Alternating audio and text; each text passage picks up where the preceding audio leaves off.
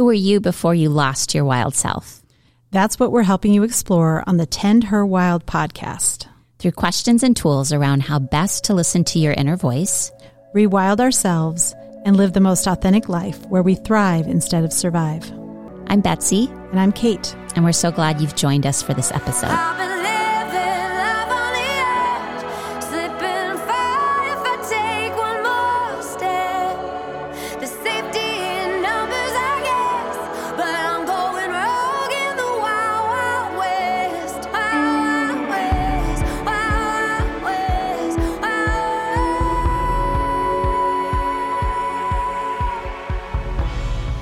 Hey, this is Betsy, and you are listening to the Tend Her Wild podcast.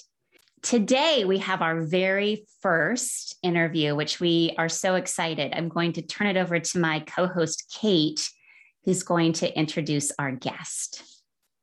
Thank you, Betsy. I want to welcome Lissie Morris, singer-songwriter and the artist who is responsible for our theme song, Wild West, that you hear at the beginning of our show.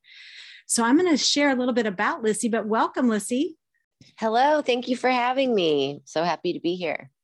Excited to have you. Lissie is an award-winning and acclaimed Illinois-born and Iowa-based singer, songwriter, and guitarist.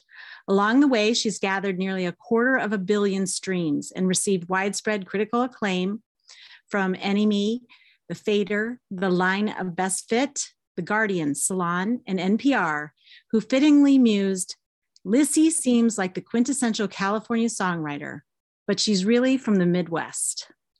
Lissie recently celebrated this connection on the 10th anniversary edition of her debut album, Catching a Tiger, and a retrospective compilation of unreleased formative material entitled Watch Over Me. She is currently working on a new album due out this year in 2022. So welcome, Lissie. We're thrilled to have you.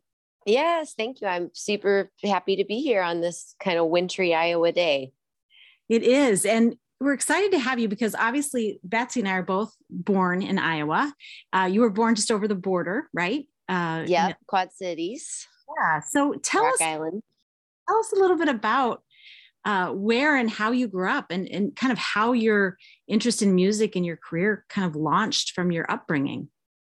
Yeah. I mean, I don't know if I fully understand it, but I grew up in Rock Island, Illinois. So right across the Mississippi River from Iowa in an area called the Quad Cities. So about an hour from Iowa City. And I'm the youngest of four. You know, my parents were high school sweethearts. My dad's a retired physician, and my mom was a teacher and did interior design. And my grandpa, my dad's dad, he was like an international barbershop quartet champion, like singer and a music teacher. No way. Yeah. It's awesome. Yeah. And I didn't witness that so much as then when when he was older, when I was a kid, he did a lot of musical theater.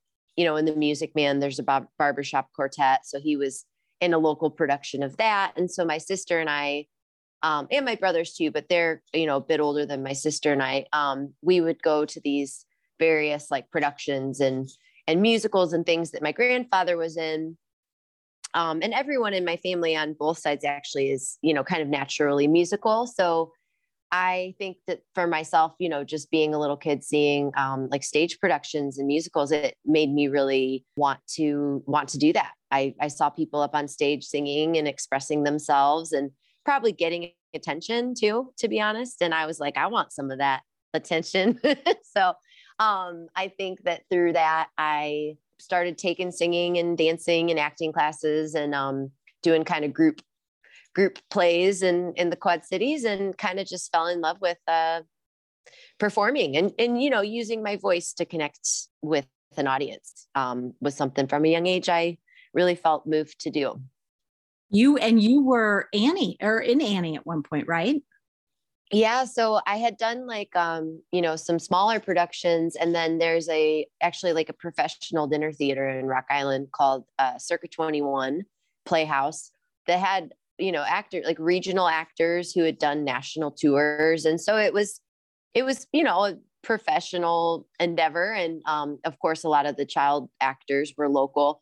But I had done Music Man at Circa. And then that next year, they were going to do Annie, and I was 9. I was kind of like it was kind of just the perfect moment in time that I was at the age where I went out to audition for Annie, and I got the part, and I did 82 performances of what? You did Annie. 82 performances? I did. Did you like not do school that year? No, and I still went to school. So we had matinees on Wednesdays, but I would do at least one, on some days 2 productions, and still was going to school. I mean, I wouldn't get home from like the performance until maybe like 10 o'clock at night. I was in 4th grade, and I would go to school the next day, and I had to miss school on Wednesdays to go and, do the performance. And it was really cool. I felt like it probably set me up for being a troublemaker though later on, because I, at 9 and 10 years old, was like able to kind of feel like an equal amongst adults and was entrusted with like a lot of responsibility. So it was kind of hard to go from that, like then just back to grade school. So 5th grade was a real bummer, huh? Yeah. I mean, I think not a real bummer, but I did notice that from there on, and then through high school, there were like kind of maybe, I try to reflect on it now. I don't quite understand it, but like kind of butting heads with adults and authority figures. Cause I think in my mind, I thought that I, could handle myself and knew what was right for me, and kind of, had felt like, well, I had shown up and proven that I was responsible and could be trusted to make my own decisions and stuff. So, and then 5th grade and 6th grade, actually, I got my period in like 6th grade. So I think like those years, it was like grunge was happening. It was like the 90s. And so that was sort of when I got kind of emo and stuff too. So I don't know. I think there was like kind of after that big production and going back to like grade school, I think also what followed was then like, kind of this cultural era of like melancholy and then also like hormones and stuff. So the perfect storm, right? Yep.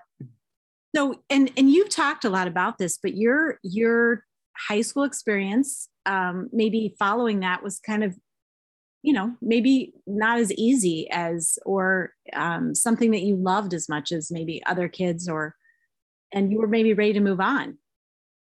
Yeah. I mean, I think I try to have some self-awareness about it in retrospect, because I'm sure I had somewhat of like a chip on my shoulder or an attitude. I mean, I don't think I was ever like outright disrespectful, or I was never like, I don't know. I think I just kind of felt like when people would say, well, this is the way it's done. And I'd be like, well, the way you're doing it doesn't really seem like the best way to do it. So I'm just going to do it the way I want to do it. And so after a cumulative amount of years in high school of really having at least a couple of run-ins with some authority figure from year to year to year, I mean, by the end of high school, I was pretty burnout. I was skipping school a lot. I would try out for musicals. I never got cast in any parts. Like, I mean, there was just a lot of weird, maybe I had an attitude, but also just kind of that small town. Like if you don't do it our way, like you're going to be an outcast, or / like, we want to squash your spirit. But, I don't, maybe kind of that Midwestern thing too. I moved away and now I'm back and I love it. But, if you're different, or if you're trying to shine, or if you're taking up too much room or talking too loud, or any, if you're admitting any sort of like stepping into your power. Yeah. Exactly. Yeah. And you had a voice. Yeah. And it's like, there were a lot. I mean, a lot. I mean, I would say more than not, a lot of the authority figures at my school, and, they were just, it's almost, I mean, I won't go into a whole long story, but there were like weird stories of them, almost the people who would decide who got into the musicals. Like I would get privy to conversations that these 3 teachers who did the auditions would agree ahead of time that under no circumstances was I to be given a prominent role, like just weird, like, and creepy, because I was a teenager, but like kind of this conspiring like effort to like squish me. And it didn't work, even though I got kicked out of high school. I mean, it kind of just fueled my fire. That's why I think you're our perfect first guest, because that's what this podcast seriously is all about. How we get contained and how, I mean, clearly you have such a deep talent. And it's like people saw that, but they were scared of it. Or, like you said, they wanted to squash my light, or I couldn't really have a voice, or I wasn't allowed to live outside of the box. And that's what we want to bring to light and just start to talk about, like, why is that? And how can we change that? And how can we all actually step into our full light and potential so other people then have permission to do that same thing? So thank you for sharing all of that. Yeah. And thank you. I mean, what a beautiful conversation. And it seems more important now than ever. So thank you for starting this podcast. It's awesome. And I'm just struck that you at such a young age recognized that, because it didn't stop you, right? You moved on, went to college in Colorado. Is that right? Yeah. So like after, I got kicked out of high school and it was this whole big traumatic thing. I actually went to jail. I mean, I won't go into the whole thing about it, but it really resonates with the topic of this podcast. Is I was basically told by someone, like, you have nothing to say, like, be quiet. And I just like snapped. And what the kind of consequence of that, kind of me just snapping after 4 years of just feeling like silenced and squished, was I got kicked out of school and I had to go to jail for like a few hours. Which was, I didn't even realize at the time how traumatic that was until more recently, that it was like my freedom was taken away from me. My friends were taken away from me. All of these things that were really the consequence of me saying, no, I have a voice and I'm going to stick up for it. The stakes were kind of high, but luckily it wasn't too severe. And I was able to move on. I went to Colorado State for a couple years, did a semester abroad in Paris. And then I actually dropped out of college and I moved to LA to pursue music. And what an adventure for you that really, set you on a path to continue to really do music your own way. Yeah, I think. And I mean, of course, there's tons of twists and turns and ups and downs, and I'm sure missteps as well. But it's interesting to me because I think had I been the teenager that was like the darling of the school, and I was the homecoming queen, and I was the lead of every play, and had it been like that, I mean, I don't think I would have been as motivated to follow my dreams. I mean, as kind of sad as that sounds, I think sometimes adversity is a motivating fire for sure. Yeah, I absolutely believe that for sure. Right.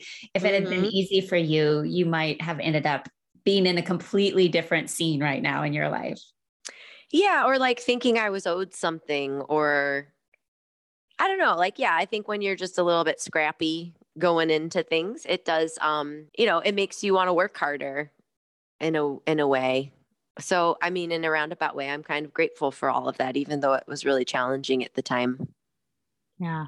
Well, I love that. Thank you for sharing that. And so I know we talk a lot about being a wild woman. Do you consider yourself a wild woman? I do. I mean, I don't know if the word anymore is wild. I think I would have related to wild, but I think definitely like a kind of not self-possessed necessarily, but well, I don't know what the word would be. I could guess yes to wild for sure, but also just, like wanting to, I mean, I guess maybe that was kind of like kind of independent and maybe kind of stubborn. And yes, wild, but I'm trying to find the better version of it for this time in my life. And I think the word wild, at least I would love to have this conversation with you, it has had a very pejorative tone to it for a long time, like that wild girl Lissie who got kicked out of high school, right? But the way we're trying to maybe reclaim the word wild is the wild is just like the essence of who you are, like who you truly are, without the binds, without the boxes or the expectations. So I actually think we're all wild, and I actually love that you moved to like the wilds of Iowa, right? Yeah. Onto a farm. So, I sort of sense that we all have this wildness, but we're sort of scared to claim it because it has had kind of a negative connotation to it. That is such a good point. Cause I think, that word wild has sort of been like taken into the context of like a party girl, or like Girls Gone Wild, or like, you know, like a celebrity that like gets in a drunken car crash, or, you know, like, yeah, that word has really been co-opted to mean something way beyond what, you know, it sounds like in your way. And I read the brief as well with talking about the book that I have not read. What is that book called again? Women Who Run with Wolves. Yes, Women Who Run with Wolves. I am going to send it to you because every woman should read this book. I will send it to you email this week, Lissie. Thank you. Because I see so many of my friends posting about it and talking about how brilliant and empowering it is. And I've yet to read it. All right. So we have a question from this book for you because so this book has been out for a long time. Like it came out in the 80s, maybe late 80s, early 90s. And I remember taking it off my sister's shelf. She was quite a bit older than me. And I looked at it and I wasn't ready for it, but I found it again, maybe 8-9 years ago, and like just took it all in because it's so much wisdom about this sort of wild woman archetype. But the author of the book writes, her name is Dr. Clarissa Pinkola Estes, and she says there are just like a few precious doors into the wild woman. So I want to see which door you took. So I'm going to read them to you. Okay. Okay. She says that if you have a deep scar, there's a door. If you have an old story, there is a door. If you love the sky and the water so much you can almost not bear it, there is a door. And if you yearn for a deeper life, a full life, a sane life, there is a door. So which door do you think you took? The deep scar, the old story, you love the sky, the water so much you can't bear it, or you yearn for a deeper life, a fuller life, a sane life? I mean, this is the thing that's so hard because I feel like I relate really deeply to all four of those. I mean, I think I can see, you know, the scar kind of speaking to like the pain sort of fueling the, you know, drive to be free and expressive. And then there's the old story. I mean, I think I kind of believe in this like epigenetic stuff that like we carry the trauma of our ancestors and we're like maybe here to like heal it. So there's an old story I think that isn't even my own that I carry forth. Oh, and I love that line about this, you know, loving the sky so much, like you can barely stand it. I mean, I relate to that. I don't know. Do I have to pick one? No, I think maybe it just proves you really are a wild woman, Lissie. Yeah. I think that's what it proves. Well, what's yours? Oh, that's such a good question. I agree that I relate to all of them. I mean, I have some pretty deep scars from my childhood. I totally agree with you that I know that I'm carrying ancestral lineage stuff that's not mine, but that I, for whatever reason, am on this earth to help clear out. Yeah. I have a teacher that says when we heal ourselves, we heal back 7 generations and we heal forward 7 generations.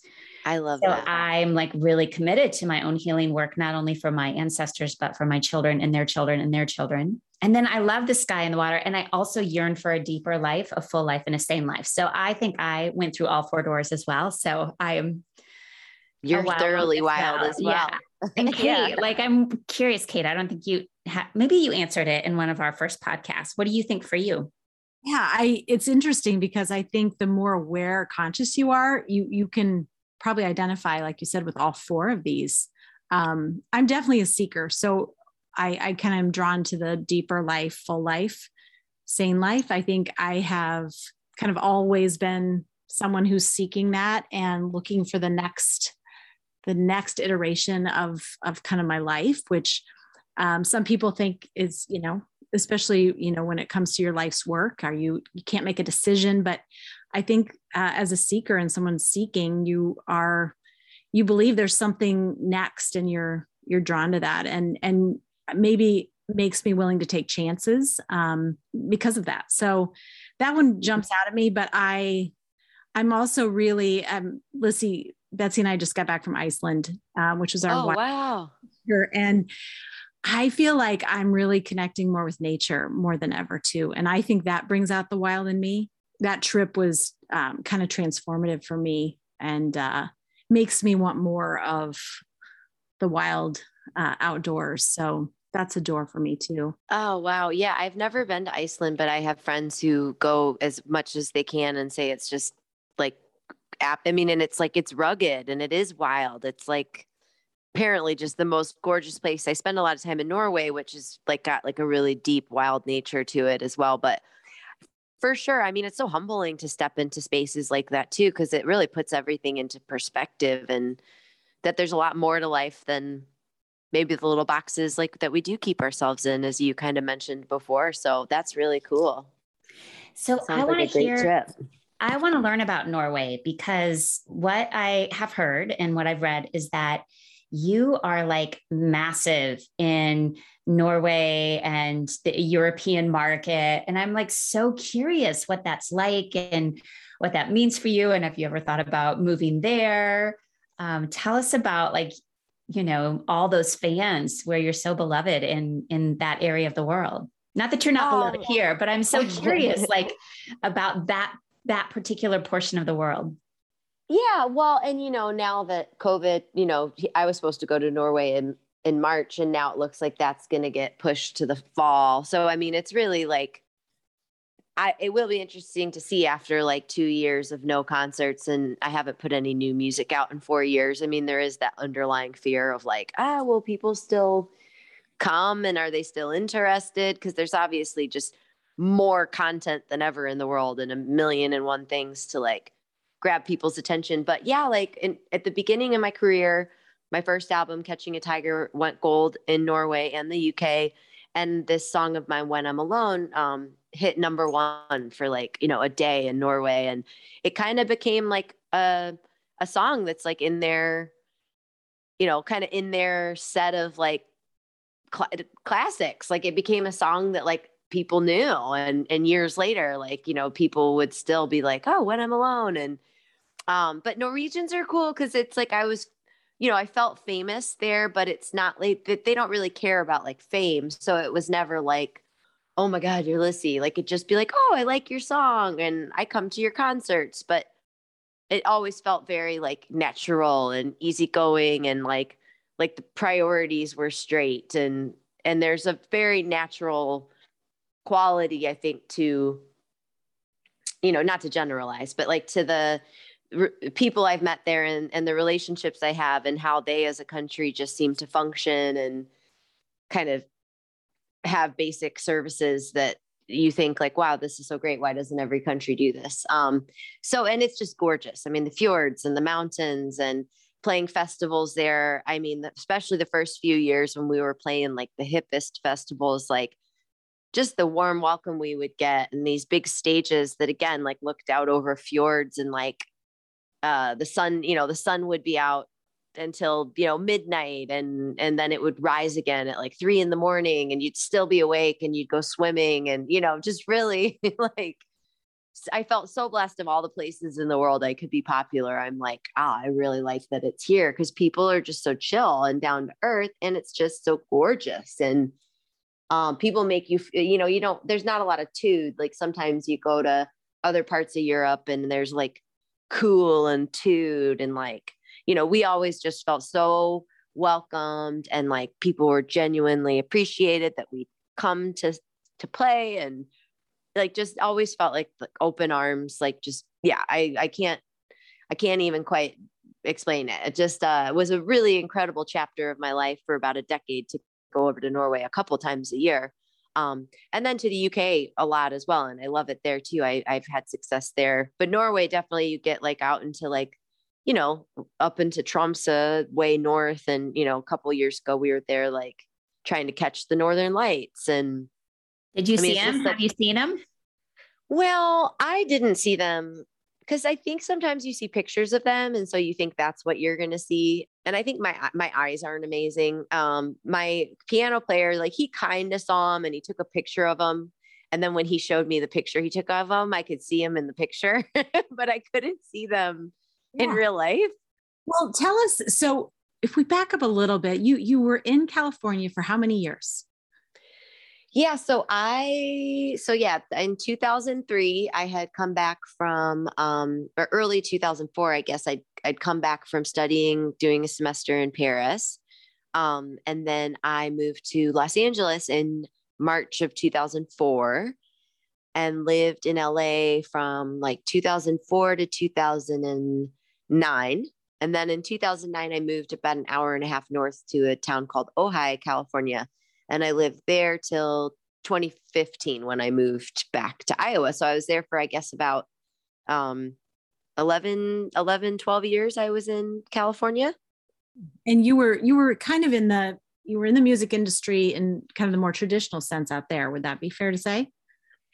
Yeah, absolutely. I mean, kind of the long story short is like when I went to Colorado State, I was going to major in journalism, although I didn't even really get to that where I even was taking like the classes I needed to. But while I was at Colorado State in school for like those 2 years I was in class, I was just going to play open mics and ended up getting like opening slots for bands that were coming through town. And so really in Colorado was when I started just kind of solo acoustic, just playing anywhere and everywhere I could and like networking. And I was out every night seeing live music, and I ended up working at one of the music clubs.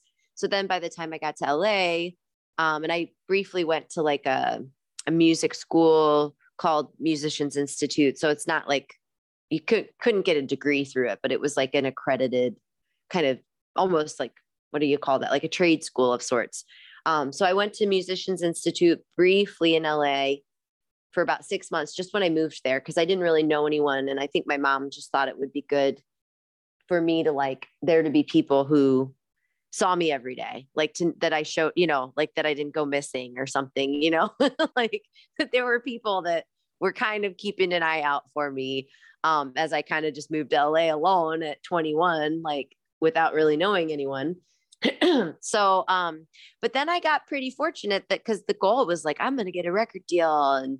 And about a year into living in LA, I was playing a gig that I got through just kind of going to open mics and convincing people who ran nights to like give me a shot. I got a gig at this place called Genghis Cohen and was more or less discovered by a woman who, and then it gets really convoluted from there. It was like, I got a deal with, this guy who worked over at Adam Sandler's production company, Happy Madison, which is on like a movie lot. So I like made my demo on this movie lot in Adam Sandler's recording studio and was able to get a deal with Guy Oseary, who was running Maverick Records, which was Madonna's label. And then had this sort of weird time where I was like singing at Demi Moore and Ashton Kutcher's wedding and like was being invited to all these star-studded things. But I was such an awkward weirdo that it's not like it stuck. And I ended up getting dropped from my record deal. But I had met my manager through the process, Peter, who I'm still with like all these years later. And then with Peter, my manager in 2007, he took me to London where I got signed to Columbia Records, which was a subsidiary of Sony. And so that was really like kind of the real start of things. Was once I was with Sony over in the UK, is when I made my first album, Catching a Tiger, which came out in 2010. And that was really like kind of felt like the real start of like things kind of on a grander scale starting to happen for me. Yeah. Really exciting that your parents were so supportive too. Your family. Yes, absolutely. A 21-year-old, head west and make her dreams happen too. Yeah, well, and I think had I been the oldest, like that might have been different. But like you guys, my family, like my oldest brother, Zach, I mean, he was valedictorian and he went to Stanford and he went to Stanford Business School. And, Peter was, like homecoming king and like was, went to Northwestern and Northwestern Medical School and he's a surgeon. And my sister, was also valedictorian and went to Northwestern and Washington University for her master's. And, so they all were like super duper impressive and did all the things that like were really exceptional in terms of like grades and also they're all wonderful people too. But I think, because I was the last one, it was kind of like, well, I'm going to Colorado State because according to my grade point average and like this formula I found on the internet, like I'll get in no matter what. So like, I don't need to go to school every day. I can just kind of like flake out a little bit because I'm going to be a singer. And I think my dad was a little skeptical but I think my mom knew I had something in me that was like driven and that my eyes lit up when I sang, she always said. So I think she kind of felt that I was like a force to be reckoned with. But yeah, so I was basically like, you know, you're paying for Colorado State. I don't even know what I want to do. If I drop out of college, like, would you help me? You know, I'm saving you tuition essentially, because they were kind enough to offer to put us through, undergrad. Like, I'm really saving you guys a bunch of money. Like, would you, help me make it in LA? And if after like a year I don't have anything going on, like I'll, move home / go back to school, come up with like a more practical plan. But I was able to sort of get things going for myself and make enough to get by when I got to LA. So it worked out. Like, they were supportive and willing to help me out for a period of time, but I was able to kind of to get it going quickly enough that they saw that I could, take care of myself essentially. So it worked out. But yeah, I mean, I think it took a while for anyone really to think that it was a realistic career choice to say, I'm going to be a musician. Like, who actually succeeds at that, Mm. So. And I saw you do an interview talking about how you were raised to, try to be the best, do everything right. And it's really interesting to hear you talk about your siblings and, their success. And was that part of, at least how I took the interview you were doing, it was sort of like, that was part of why you came back to Iowa, right? Like, there's so much pressure in California and you decided like, I don't want to be a part of this. Was there some switch for you that made you decide to sort of leave? We think of LA as the mecca of music and entertainment business, for you to sort of come back to your roots. Like, what was the switch for you? Yeah. And I mean, I think there's maybe a 2-part answer, because I think, my parents are great and they're loving. And I also think just culturally and like America and capitalism and success and like be the best and get to the top. And, like, I don't think it was that my parents made us feel like we had to be the best, but I think subconsciously there was maybe messaging around all of us of like, wanting to be exceptional, wanting to rise to the top, like wanting to be the best. And, wherever that messaging was coming from. And I think for me, mine was kind of a different version of that, because it wasn't going to be by going to like the best school or having this prestigious career. But for me, it was like, I was going to be like a star and I was going to do that. But then I think once I got into my 20s and I was living in LA, I was like, I don't really, I moved to Ojai about 5 years into LA. I was trying to kind of get out of LA because I missed nature. Like you mentioned earlier, like I missed nature. I missed the stars. I missed the quiet and like the sounds of, insects and frogs and like just, growing up in the Midwest, like space and having a yard and having trees around you and, convenience and being able to run your errands and have it not take like your entire day because you're stuck in traffic. So I think like LA was never really like the place for me, not to bash on it, but it seemed like a means to an end. Like, this is where I'm going to like make the connections to create a body of work that hopefully will give me some flexibility in the future, like it's kind of paying my dues, so to speak. So I think really though, once I got to Ojai, which was a very beautiful, quiet, small town, it was like 2015 that I didn't, after my second record on Sony, I ended up getting dropped from my label, which was kind of fine because I was sort of ready to not have to create on such a structured timeline and have so many people's opinions in the mix.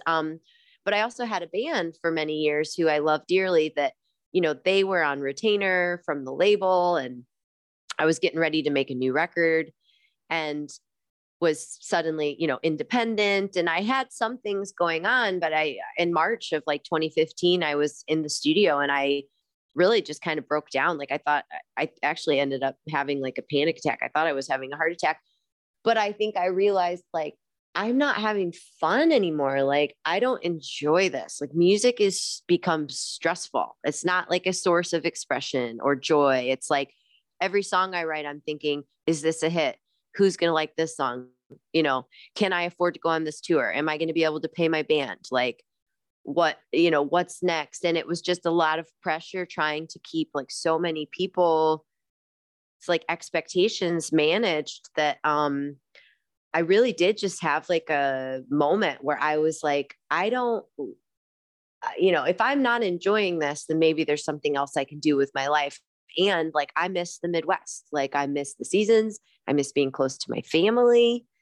I've always wanted to have a farm, like for what I pay in rent in California, you know, it's crazy. I mean, my mortgage is like a third of that. So, and now I'm on a 45-acre farm. So it's just like, there were so many factors at play, and sorry, I'm rambling and answering this question. But I think to answer your question, like, yes, I don't think it was that I was buckling under the pressure as much as I was purposefully deciding like this isn't my definition of success. I think it was redefining what success meant to me. And if it meant like just kind of letting go of all this stuff and starting over and moving back to the Midwest, it's like, I knew one way or another, I was going to find a way to express myself and like build a nice life for myself. But I was tired of letting other people's opinions define what success meant, because it didn't feel like success. It didn't make me happy. And so I think it was really around that idea, trying to hone in on what I'm trying to say here, of feeling like I wanted to define for myself what made a good life, rather than having like society's opinions about, you know, rising to the top and being number one of the charts and all that stuff that, and also I was in my 30s too at that point. You know, you get older, you kind of stop giving a shit. I just, you know, I was just like, and I'm sure that continues, as, you know, now I'm about to turn 40 this year. And it's like, yeah, I was like, I don't give a shit. Like, I don't care. That's not what makes me happy. And I'm not. But I think that's you being You know. the wild woman again, of like, Yeah. I'm going to freaking define my life the way I want to define my life versus the way the industry tells me to define it, or the culture tells me how to define it. So I'm like sort of bowing to you right now. I'm like, yeah, you go figuring out how to define your life in the way that is most meaningful and sane.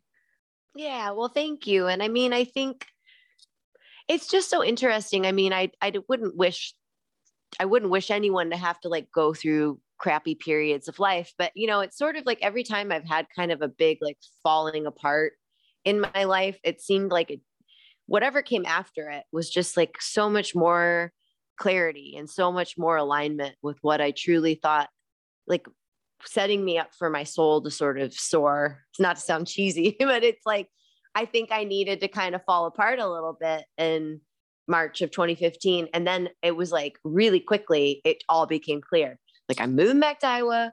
I'm going to make music because it makes me happy. And I'm not going to worry about like the reception of it or my standing in my industry. I'm just going to like, just trust that it's going to work out. And it did, you know.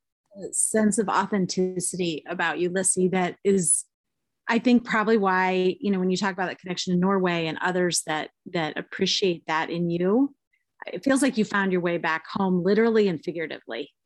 Yes. Oh, I love that. Well, thank you for that. That's a great way of putting it. Tell us, because the listeners are going to hear your song repeatedly on our podcast. Tell us about Wild West and what that song means to you.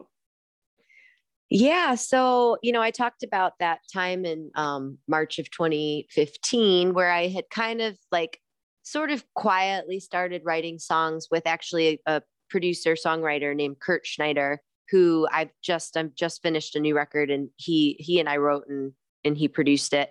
So I've worked with this guy, Kurt Schneider, forever.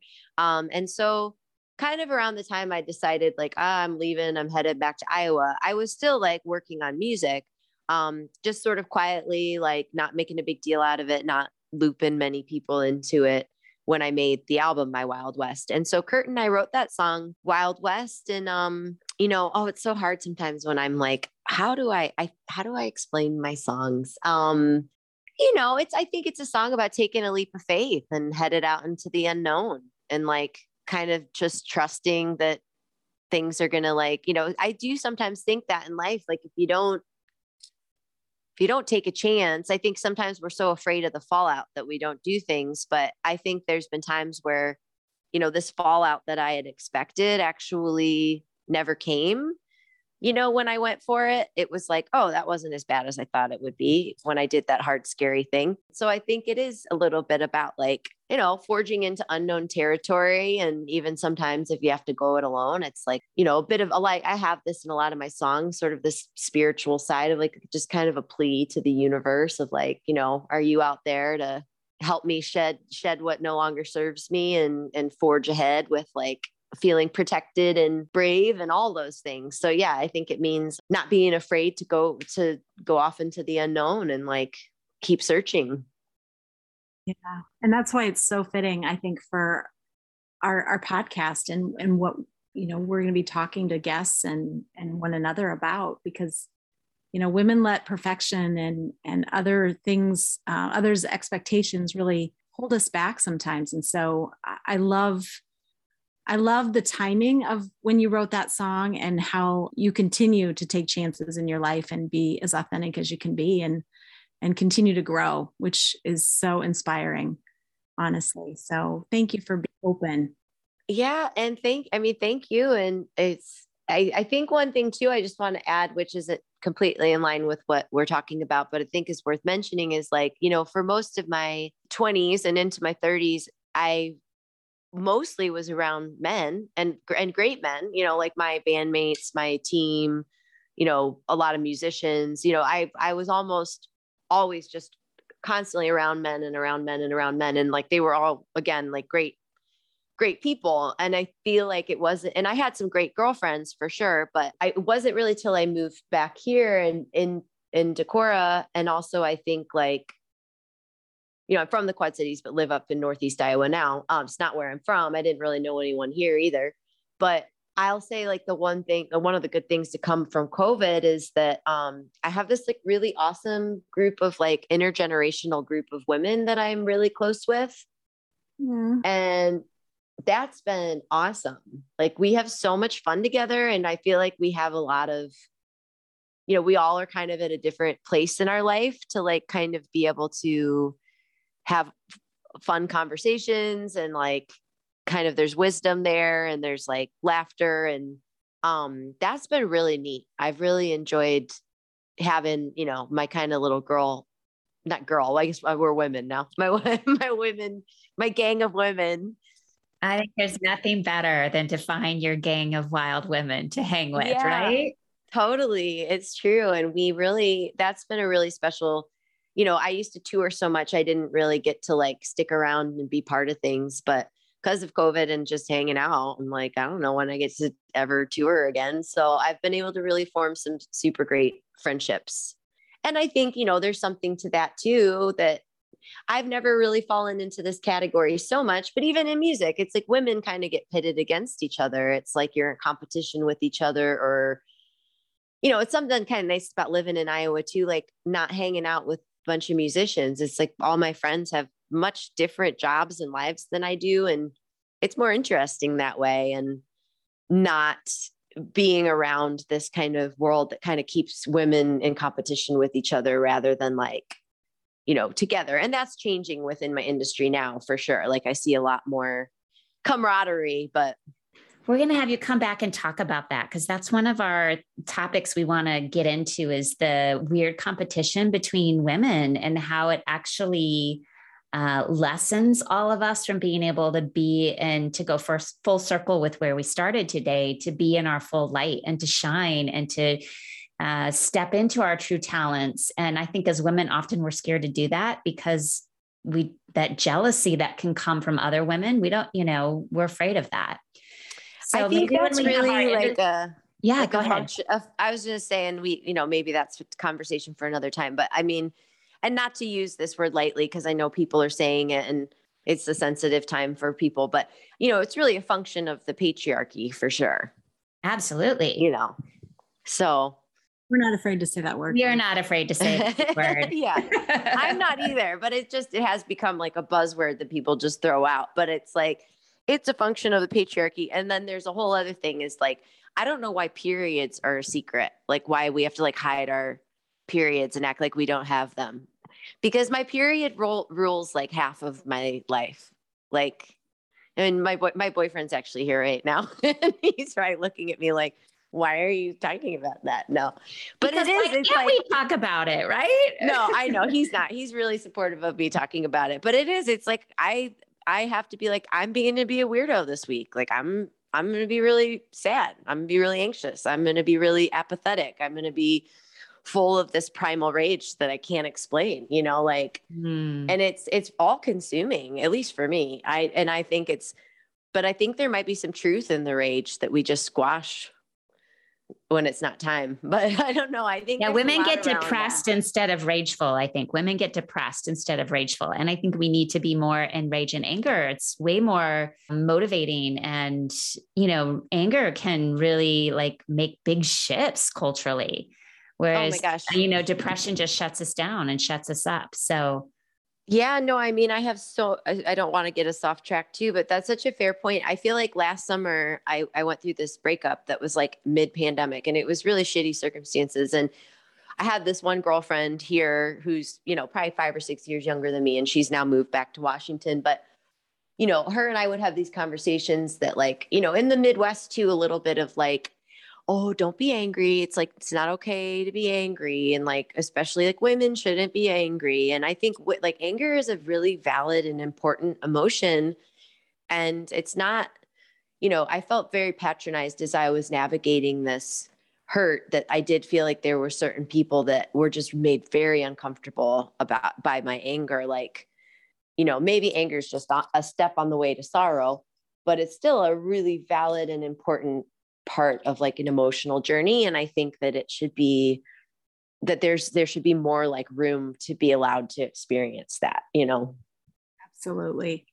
I love that. All right. So we want to know, we have 2 things left. We want to know, tell us where people can find you online. Tell us about new album, performances, anything you want to share. And then we have something fun to end with. So I can be found at Lissie.com, LISSIE.com, or on like Instagram, it's at Lissie Music.